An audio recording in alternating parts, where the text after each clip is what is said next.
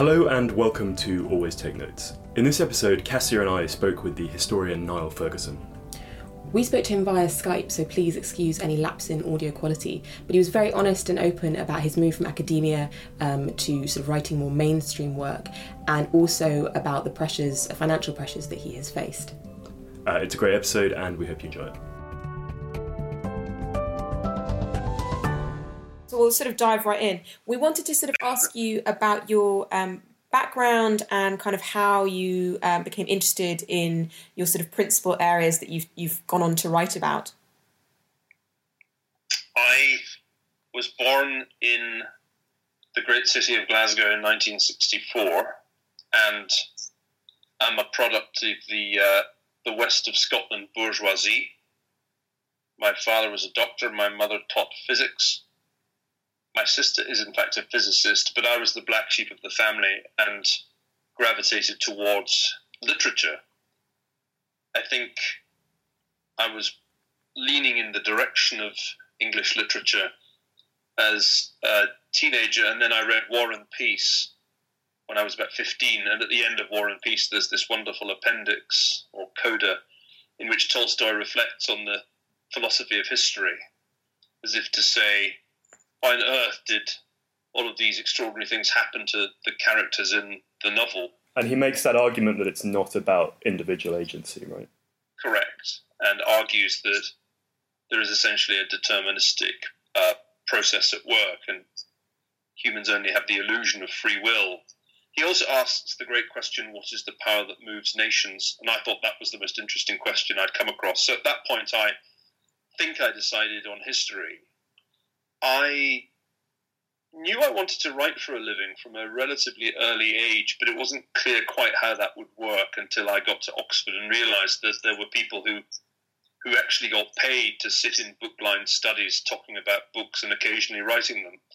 So I became an academic, as it seemed like a good idea to have at least some steady income. But the plan was to be a writer. I couldn't really write fiction. I failed at that. And so I write history. So did you sort of have some attempts at writing fiction before you sort of went into academia wholesale? Oh yes, I tried everything. I wrote a novel, at least one, an illustrated cartoon strip, a couple of plays, many songs. I don't think there's a genre I didn't have a stab at. I really did test out the various models I could drive, and the only one that I actually could drive was history. And how did you walk that line between the academy and doing your own work, both when you were making your initial forays, I suppose, into general interest books, but also in your career subsequently? I mean, this is something that's come up when we spoke to Max Hastings and Anthony Beevor, and also to Peter Frankopan, about how that boundary between, I suppose, popular history is the wrong word, but academic history and non-academic history. How have you walked that line? I think there's nothing wrong with popular history. It's not a term of abuse where I come from. But I think it's probably the wrong image to speak about walking a line. I had to lead a double life when I was a young academic, because the snobbery in academia is so great that if you're seen to write popularly, for example, in the newspaper, it can hurt your career. So for years, until my position at Oxford was secure, I used a pseudonym, or actually multiple pseudonyms, to write for the Daily Telegraph. Actually, I wrote for the Telegraph when Max Hastings edited it. Okay. And for a long time, I didn't write as Niall Ferguson. I also wrote for the Daily Mail, I'm ashamed to admit, but I needed the money, and they paid pretty well. I was Alec Campbell. I wrote a column for Punch in the days when it was still read under the name F.F. Gillespie. I've always been relatively prolific. I find journalism has made me a better writer.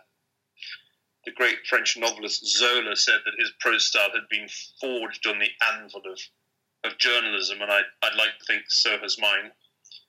Most academics who don't write for the press never have the discipline imposed on them that was imposed on me by hard-nosed veteran editors like the great Gordon Mackenzie at the Mail, who, like all great editors, would just tell you when it was no good and force you to write things multiple times. That was also true at the Telegraph. The deputy editor there, Trevor Grove, I remember making me write a piece about Germany. This is back in the mid-'80s when I was really very junior.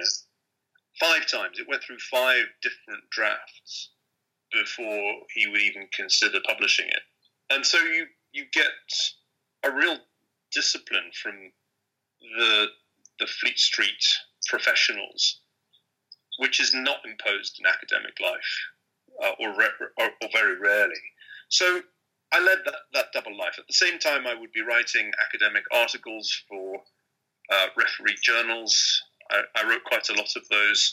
I wrote my first book, which was essentially the book of my doctoral thesis, for Cambridge University Press, who published it. And it wasn't, for me, too difficult to walk 2 lines. I would spend some of the week in Oxford or Cambridge and some of the week in London.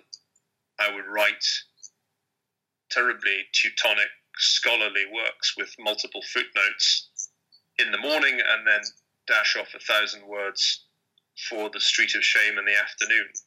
That was how I lived. And I think if I had tried to combine those 2 lives, those 2 lines, too early, would have been very damaging for me. As it was, a frenemy at All Souls blew my cover at some point, exactly when I forget. And I remember the feeling of panic when he did that.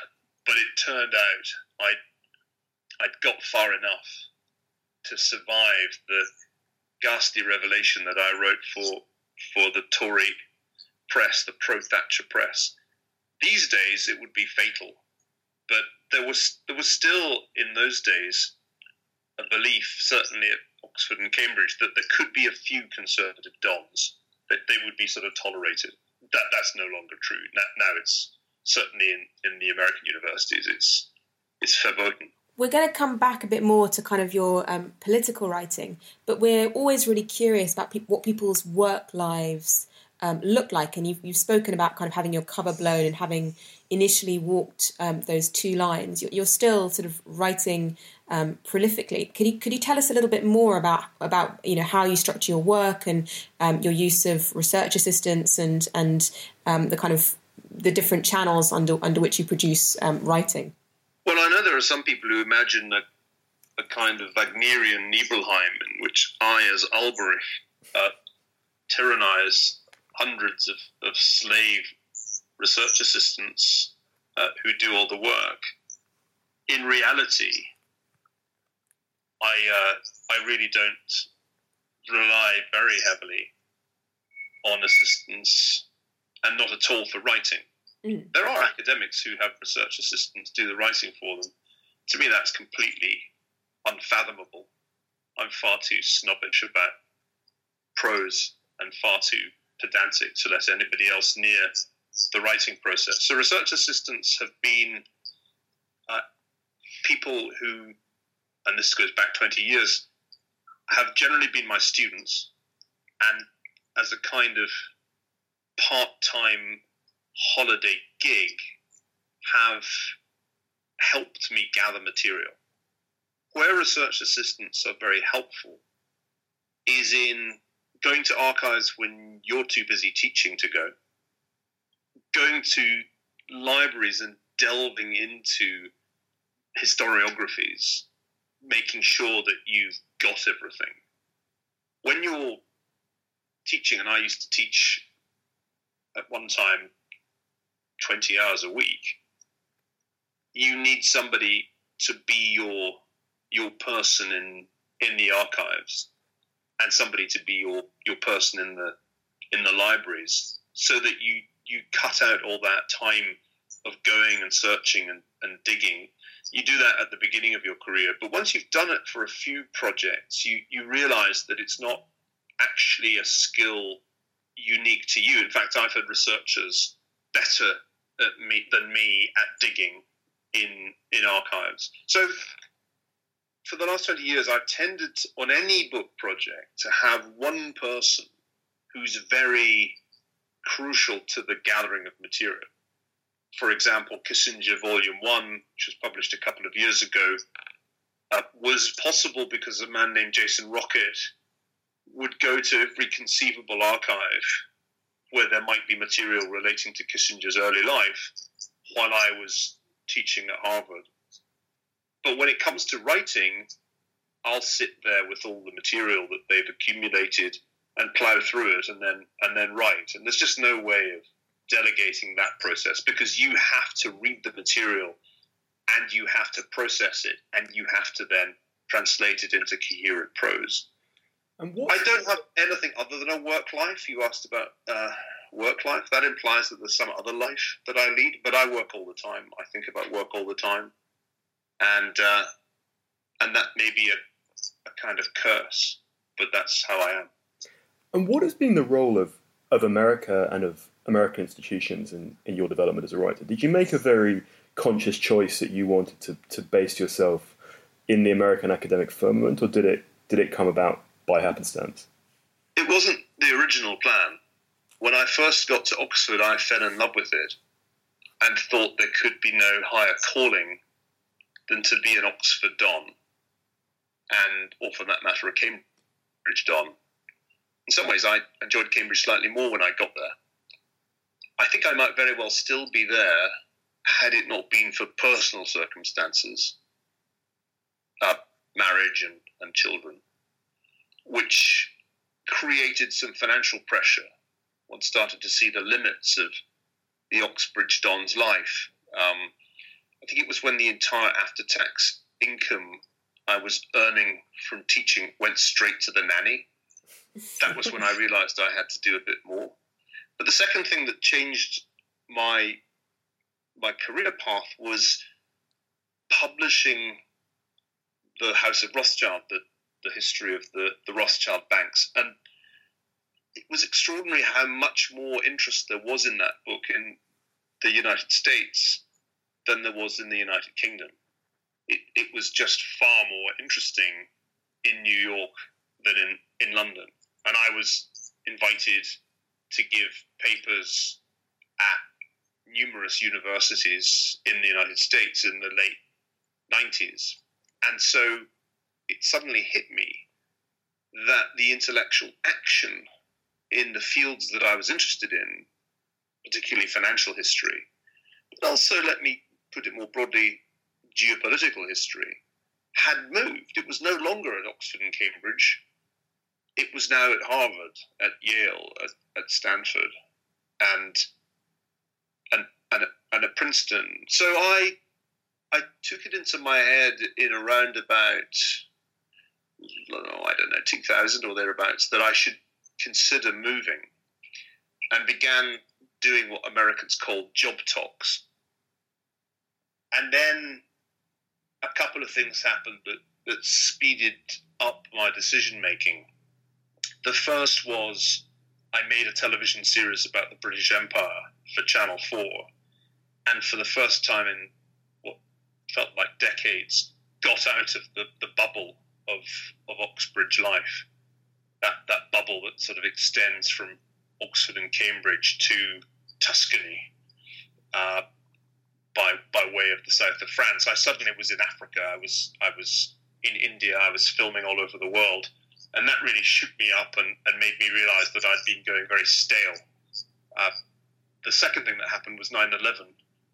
I was due to give a lecture in New York on 9/12, the day after the terrorist attacks. Of course, I never gave it because I couldn't fly, and in any case, I'd been due to give it very close to ground zero. And I'm enough of a fighter, temperamentally, I think this must be the Scottish DNA, to respond to that attack by saying, right, I'm definitely going, and I'm going to New York. And very shortly after that, I accepted an offer from New York University, because I just thought, bugger those people.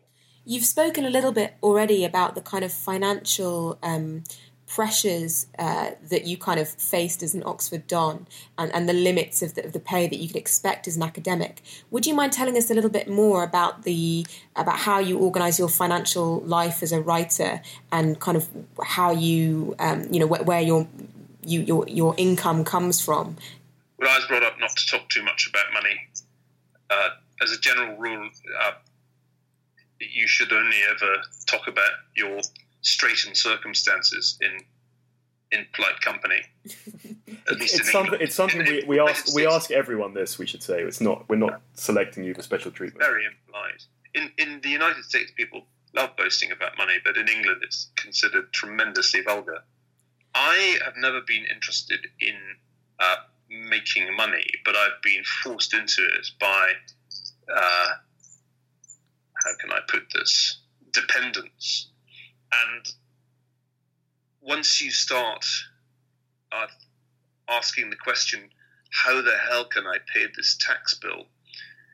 You get creative. My way of solving what was a pretty intense financial problem in the 90s, when I had, by the end of the decade, 3 children, a large mortgaged farmhouse in Oxfordshire, and all the attendant expenses, was to do journalism and then do television, because by doing television I was able to increase the sales of my books by a factor of roughly 10, maybe more, and get myself the breathing space I needed. I have been propelled by financial worries for the better part of 20 years. I always identify with 19th century writers like Walter Scott, who was prolific partly because of intense financial anxieties. And I can relate to that. I think Dr. Johnson had it right when he said that a man is a blockhead who writes other than for money. When people started blogging, which goes back now to the early 2000s, people like my good friend Andrew Sullivan, I told them they were insane because you were writing for free, and I refused to do that. I don't write for free. One has to kind of recognize the tradition of Grub Street, the tradition that writing is a kind of trade.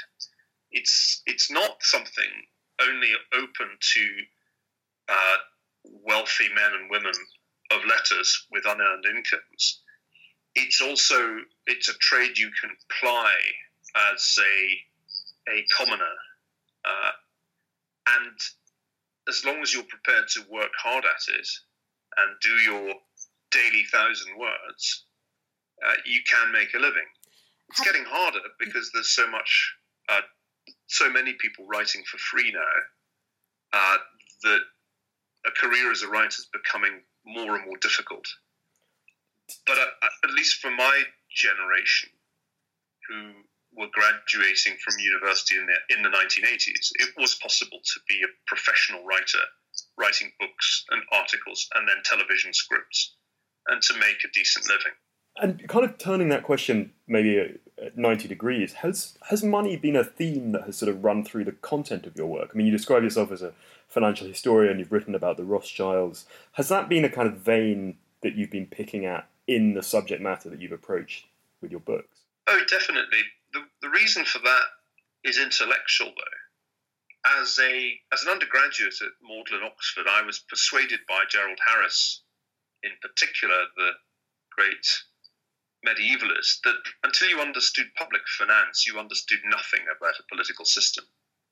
And so I spent a lot of time thinking about how public finance could illuminate political problems in the past. A lot of my early work was concerned with the public finance of the European great powers in the run-up to the First World War, and indeed during and after it. That work is best known in the context of the book The Pity of War, but it was also published in various academic articles.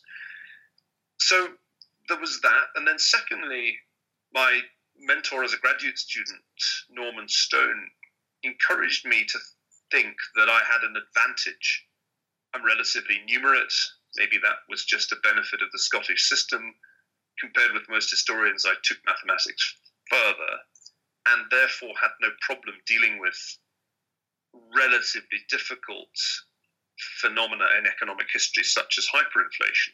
Norman persuaded me not to write my doctoral dissertation on satirical literature in fin de siècle of Vienna, which was Plan A, but instead to write it about the German hyperinflation of 1923, which was very much Plan B. When I got into that subject, I realized that I found it stimulating in that much of modern historiography is written by people who are financially quite ignorant, and they tend to miss the significance of public debt markets, bond markets, and banks. You couldn't miss that if you were studying the Weimar Republic, because they played a critical role, both economic and political. So from the early stage in my career, I was interested in public finance, but also interested in private sector finance, in banks and bond markets.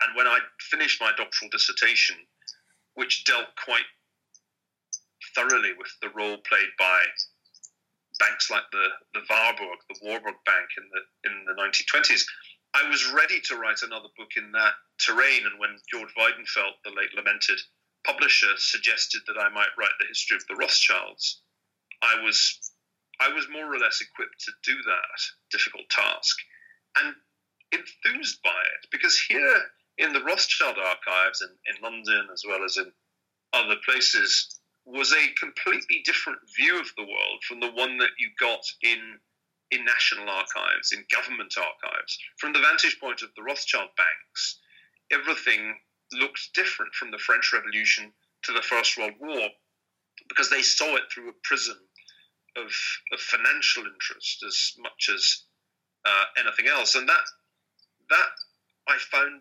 exciting. I think that book, or rather the two books, because it was published as 2 volumes in the United States, I think that book on the Rothschilds is a very important work of scholarship that shows 19th century history in particular from a very new vantage point. That then led to my preoccupation with financial history in the run-up to the financial crisis of 2008. I had a good instinct that there was going to be a financial crisis and began writing The Ascent of Money as a financial history for the lay reader a couple of years before the crisis struck. That's, I think, still my best-selling book, and with good reason, because when the crisis struck, there was a book that explained to you where did it all come from. And if you were somebody who'd never thought for a minute about bank balance sheets or stock market bubbles or the bond market, The Ascent of Money allowed you to understand those things, not with some boring economic model or tedious flowchart, but by telling stories and telling you where these things all came from. As well as sort of telling new stories, you've also gone back over, you've delighted in going back over fairly well-trodden ground to give revisionist views, particularly in The Pity of War, for example. Is that something that sort of comes from your academic background, or is it sort of a reaction against the academic world? I think if you're teaching, especially if you're teaching in the tutorial system, you're bound to get frustrated by the conventional wisdom because it's being regurgitated to you by 9 out of 10 students. Methodologically, a serious scholar of the past should always begin by reading what's been written before on any given subject. Once you've ploughed through that existing literature, whether it's on the First World War or the Second World War or the Cold War, you will know what the conventional wisdom is. You will know what the big debates are. You will know what the consensus view is. And if you agree with it, if you are satisfied with what you've read, then don't write another book about it. Do something else. I'm never satisfied with the conventional wisdom. I'm always acutely conscious by the time I've done my reading that there are gaping holes in the consensus view, or that the debates have missed something vital. And that's when I start to write. Is it in the classic tutorial? You're engaged in a Socratic dialogue. Undergraduate A says B, C, and D, and you say but X, Y, and Z. And in constant debates with students over more than a decade of Oxbridge teaching, I kept coming to, I suppose, contrarian views to try to teach well, so that they would be challenged, even if they read all the literature and come to the right conclusion. My job was to say, but maybe this consensus that you've so brilliantly synthesized is wrong. What if Britain had not intervened in 1914? And that was when I realized that counterfactual questions were very powerful heuristic tools that led not only to the Pity of War, but to the collection of essays, Virtual History.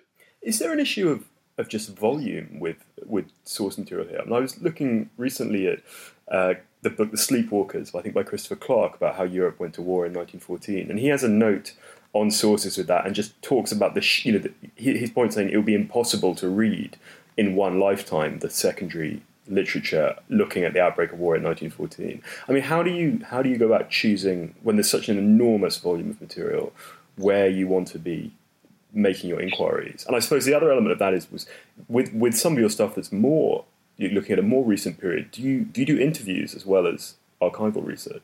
Well, on the first question, you must remember that a large proportion of any historiography is of very little value. It's what R.G. Collingwood called scissors and paste history. It's just basically copied from other books. And there's, in any literature, in any historiography, there's the stuff you really have to read. And then there's the stuff that is essentially of disposable quality. And what I often do is make sure that I'm reading the key stuff, the really properly researched stuff, and then I'll have a researcher look at the cut and paste, scissors and paste stuff to see if there's anything there. And sometimes there is. It's a bit like panning for gold. There's all this dross, but sometimes you find some nuggets. But that's I think a key point that not many people grasp. Another way of thinking about this is the ratio that I like to talk about, the ratio of pages read to pages written. In many books, that ratio is close to unity, if not below it, because there's actually very little research going on. You can tell when you look in the bibliography or the footnotes.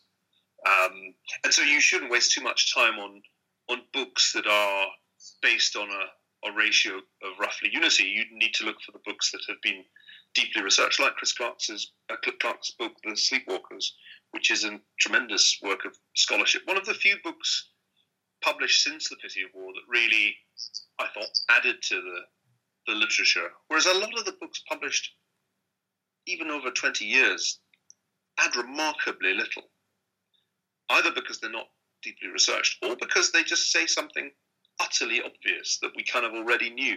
This is what Norman Stone used to call so what history. You read these great dissertations and monographs, and at the end of it all, you've just been reassured that what you already knew was correct, and it was something pretty obvious anyway. Second point, interviews. Yes, if you're working on the recent past and there are living participants who witnessed the events at first hand, you should talk to them. Of course, you should remember that they'll tell you a version of events highly favourable to themselves, even if they don't quite mean to, because that's the way our brains work. We filter out bad stuff, and we also create a just so story about what happened. So you interview, but you must regard the interviews as being subordinate to the primary sources in the archives. The documents written at the time are more reliable than the memories of people many years after the events. Of course, the documents aren't perfect, and the memories will sometimes help you fill in gaps that the archives suffer from, but that's, broadly speaking, the ranking that you should give those sources. And I've spent many, many hours interviewing people for a number of books, including the Kissinger biography. I find that the process a fascinating one.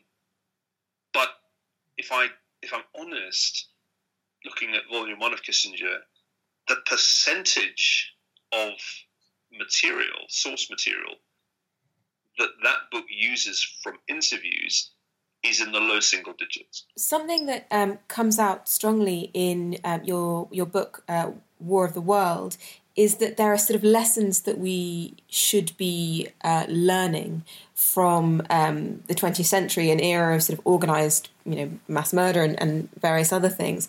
What is your kind of opinion on the tenor of current debate and the availability of kind of counter voices and counter narratives to the mainstream? The whole point of studying the past is to understand the present better and get a sense of plausible futures. I'm a devoted follower of R.G. Collingwood, the great mid-20th century philosopher of history at Oxford, whose autobiography all historians should read. In it, Collingwood argues very coherently for our endeavouring to learn lessons from the past. This view went out of fashion in the later 20th century when I came up to Oxford in, I think, 1982. Sir Michael Howard, who was then Regius Professor, told us almost on day one that there were no lessons to be learnt from history. Alan Taylor had said at around that same time, men only learn from history how to make new mistakes. And we were essentially told, don't even go there. Only crude journalists now think about lessons of history. I always felt this was a bit odd, and that to come to Oxford to study history in the spirit of antiquarianism, i.e. we study the past because it's just so interesting, was a bit futile. I wanted to study the past to learn lessons, and I've done that more or less explicitly in every book I've written. The War of the World asks a good question, I think. Why was the 20th century so violent in some places and at some times? Because the violence wasn't geographically or chronologically evenly spread. A lot of it happened in a very few places. And that leads to the answer, well, places like Central and Eastern Europe suffered from ethnic disintegration, economic volatility, and empires in decline. Therefore, if you want to see where there's likely to be trouble in the 21st century, look for places where those three things are going on. At the end of the book, I say, well, don't expect much trouble from Central and Eastern Europe, because those processes aren't likely to happen again.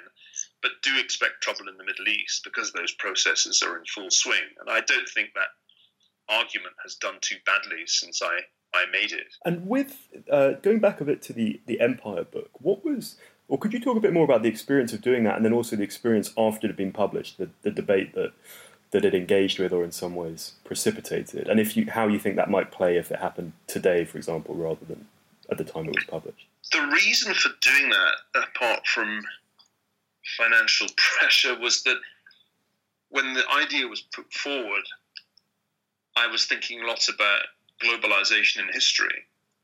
There was quite an interesting economics literature on globalization then. And I said to the Channel 4 people, look, I'll do this, but I'm not doing it with plumed helmets and Elgar music. I'm going to do this as a history of globalization, and I'm going to show that many aspects of the modern world are direct consequences of the British Empire. And they said, okay, that sounds more Channel 4 than we were expecting. Great. So I then worked with a terrific group of directors and producers to make those 6 films. Each component of the series was making part of this argument about globalization in its first iteration, showing that the empire had done dreadful things, but it had also had profound consequences for global economic integration, many of which were benign. So that was the basic theme of the series, and the book closely followed that argument, though it went into more detail. the experience of making the series was life-changing. I think I was fundamentally changed as a human being by leaving the libraries and archives and leaving behind the Oxbridge bubble and going to places like Sierra Leone and the Northern Cape and South Africa and parts of India that tourists never go to, like Lucknow. And I came back quite changed by that, convinced that historians need to do what Richard Cobb called the research of the foot, research that takes you out of the library into the world. I was excited by it, turned upside down by it, but it was a tremendous experience. And then what you refer to as the debate happened, except it wasn't a debate, because in a debate, the other side reads your book and engages with it, and you discuss your interpretation of the data. What happened in the aftermath of Empire was a non-debate in which people on the left in the academia and in the media attacked the book without reading it. They didn't read it at all. They just assumed that the book must be a defense of British colonialism, and that I must therefore be some Colonel Blimp figure wishing that the empire could be restored, which was a complete misrepresentation of the book. The for me, depressing thing was the realization that an entire generation of academics who claimed to be students of empire were not serious scholars at all. They were just engaged in political posturing. And so what happened was intensely disappointing. Nobody really engaged, or very few people engaged, with the economic argument, the costs and benefits argument that I made. And they simply engaged in finger-pointing, ad hominem arguments. And the result was an intellectual fiasco.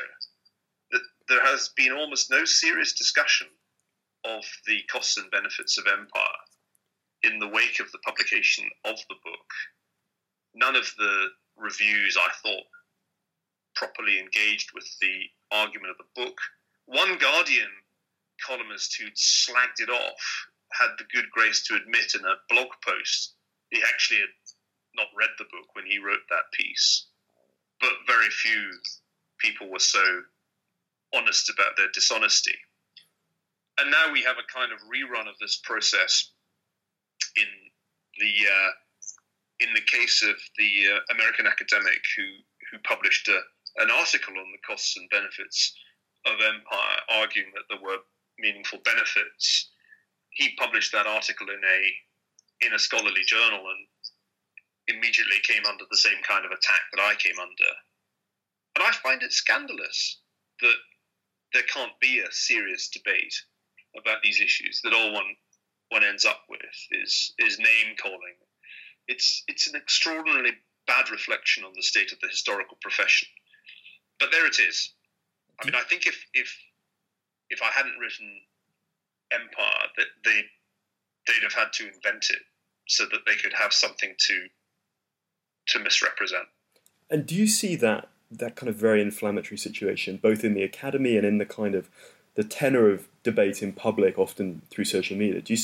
How do you see that going forward? I mean, are you wearing your historian's hat? Are we going to return to a place of greater civility, or do you think it's going to continue being a very fractious public sphere? It's clearly got worse.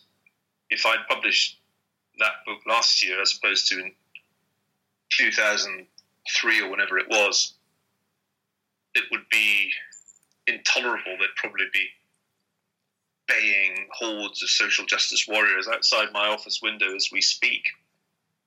And it's got worse mainly, I think, because of ways the internet developed that hadn't really been foreseen.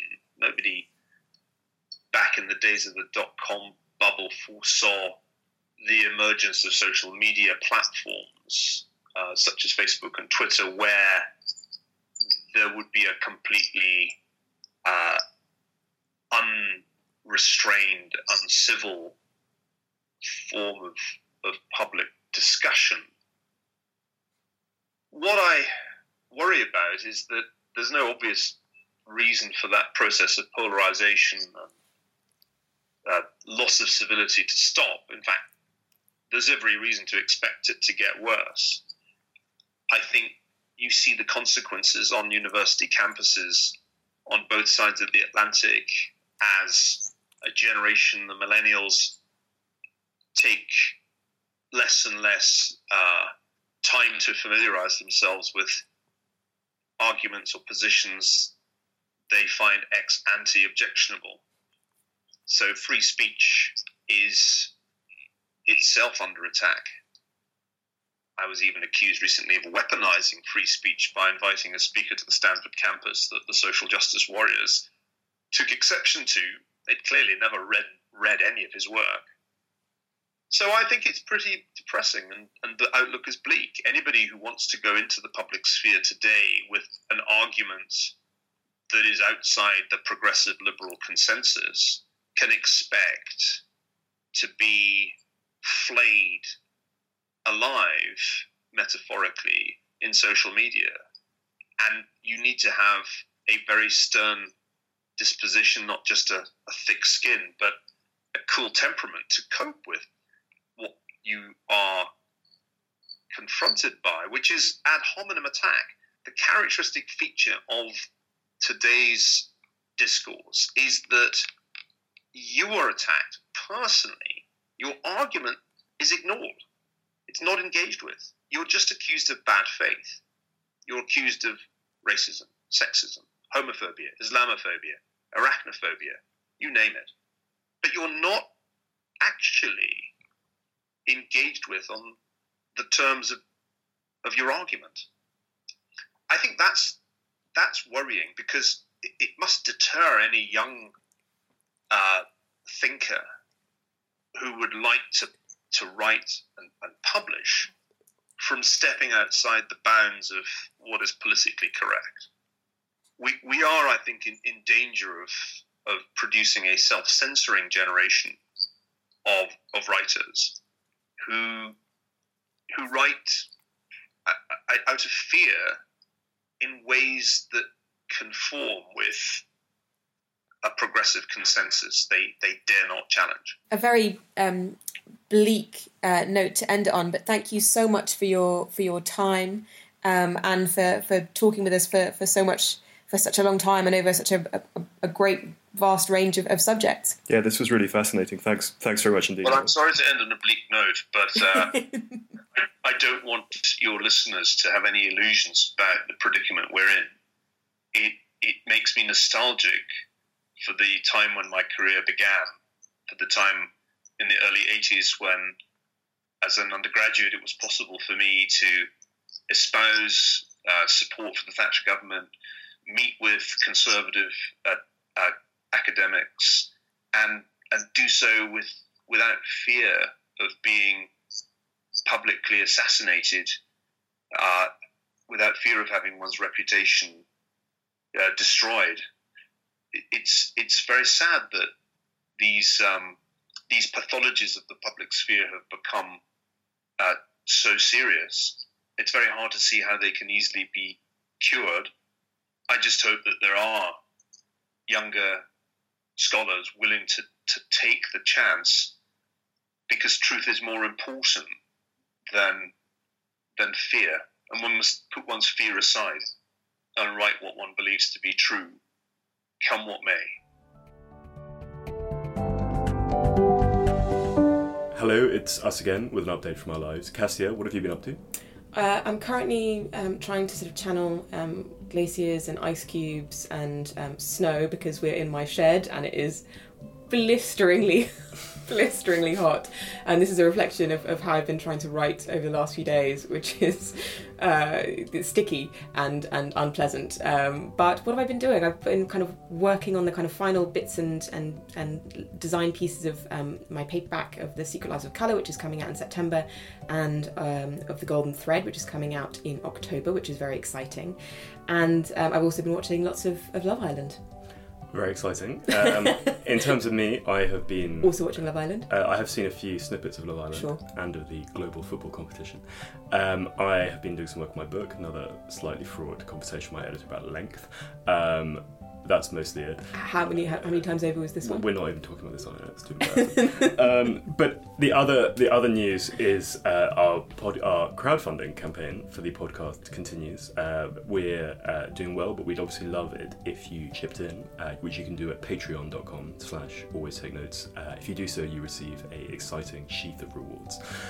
Anyway, this has been Always Take Notes, hosted as ever by me, Simon Acomb. And me, Cassia Sinclair. Our producers are Ed Kiernan, Liz Davies and Olivia Krellin. Our music is by Jess Danheiser. Our social media is looked after by Zara Hankier. And James Edgar is responsible for our graphic design. You can find us on all manner of social media. We're on Facebook and Instagram at Always Take Notes. You can find us on Twitter at Take Notes Always. And our crowdfunding campaign is patreon.com/always take notes. Website is alwaystakenotes.com. Thank you very much. And we also Cassia. hope that you'll find us on iTunes and leave us a review, which greatly helps.